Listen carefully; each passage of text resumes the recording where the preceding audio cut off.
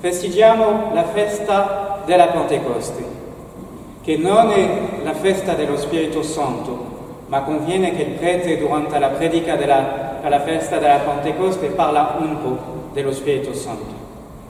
Noi nella Chiesa abbiamo due belle rappresentazioni dello Spirito Santo, uno sull'altare, davanti a questa colomba abbiamo fatto ogni sera la novena di preparazione a questa grande festa, e l'altra colomba è sopra l'altare del crocifisso, dove abbiamo ieri sera fatto la consecrazione dell'acqua battesimale. E stamattina al Vidiacqua, all'espressione di stamattina, avete ricevuto l'acqua che era benedetta ieri, ovviamente prima di mettere dentro l'olio del cresima e l'olio dei catecumeni, e poi abbiamo buttato dentro l'olio e anche il cero pasquale ieri sera. Perché c'è un parallelo per il tempo di Pasqua.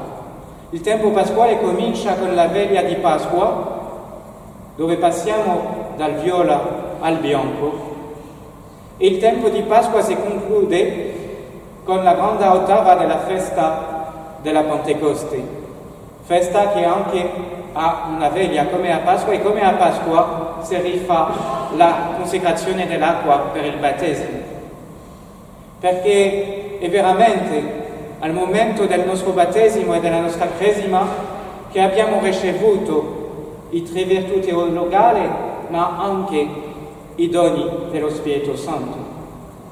Doni che sono in noi qualcosa che agisce di più che soltanto la virtù.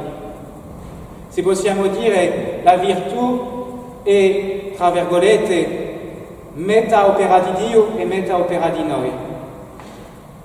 I doni dello Spirito Santo, quando prendano veramente possesso di un cuore, possiamo dire che sono opera a 100% del buon Dio.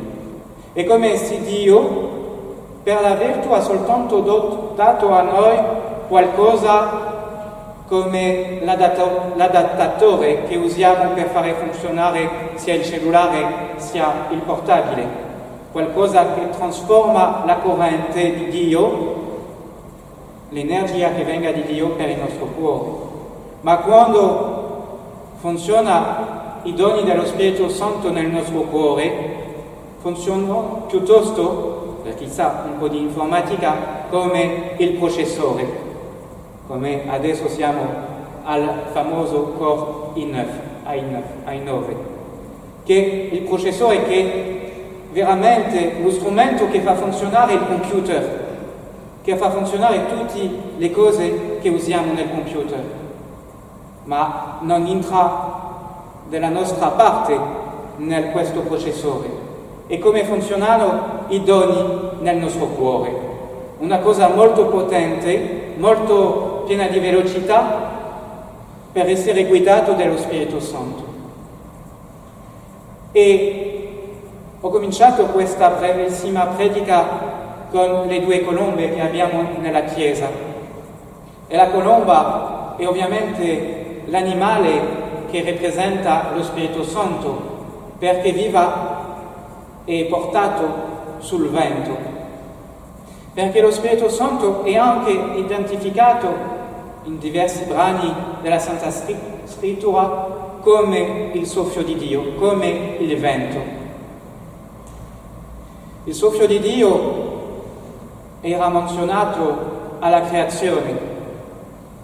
E lo Spirito Santo è la prima persona che è menzionato nella Santa Bibbia, nella Santa Scrittura. Lo Spirito di Dio era all'inizio sopra il caos del mondo.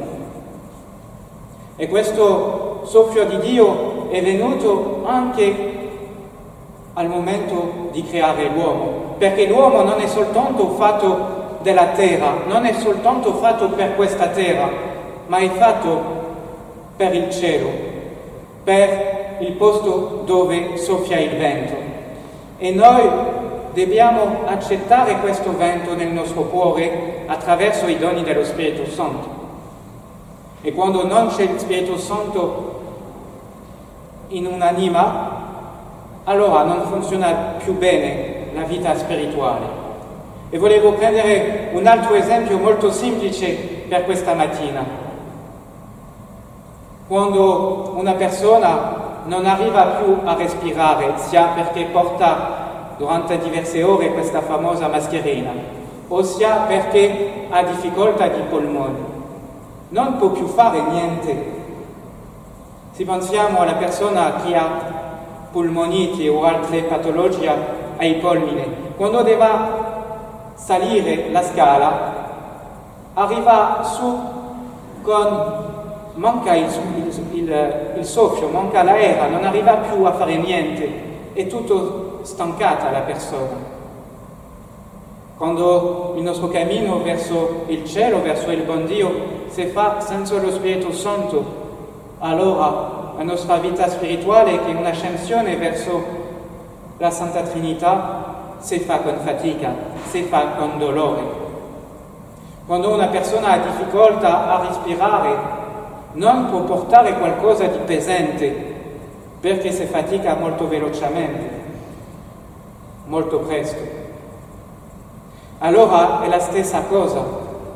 Quando nella vita qua giù abbiamo qualsiasi croce a portare, qualsiasi prove a superare, si fa con grande fatica quando lo facciamo senza il Spirito Santo. Allora nella nostra preghiera, come l'abbiamo fatto durante questa festa, dobbiamo invocare il Spirito Santo. Allora siamo chiari, perché domenica prossima sarà la festa della Santa Trinità. Lo Spirito Santo, che la grazia di Dio increata, non può dimorare proprio nel nostro cuore, perché senza fa ogni di noi un'altra persona della Santa Trinità, e non è così.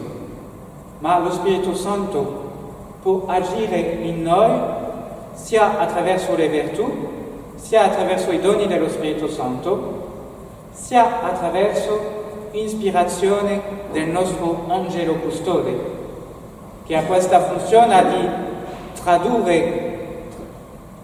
fare la traduzione della lingua di Dio, della Santa Trinità, al linguaggio del nostro cuore di povere creature umane.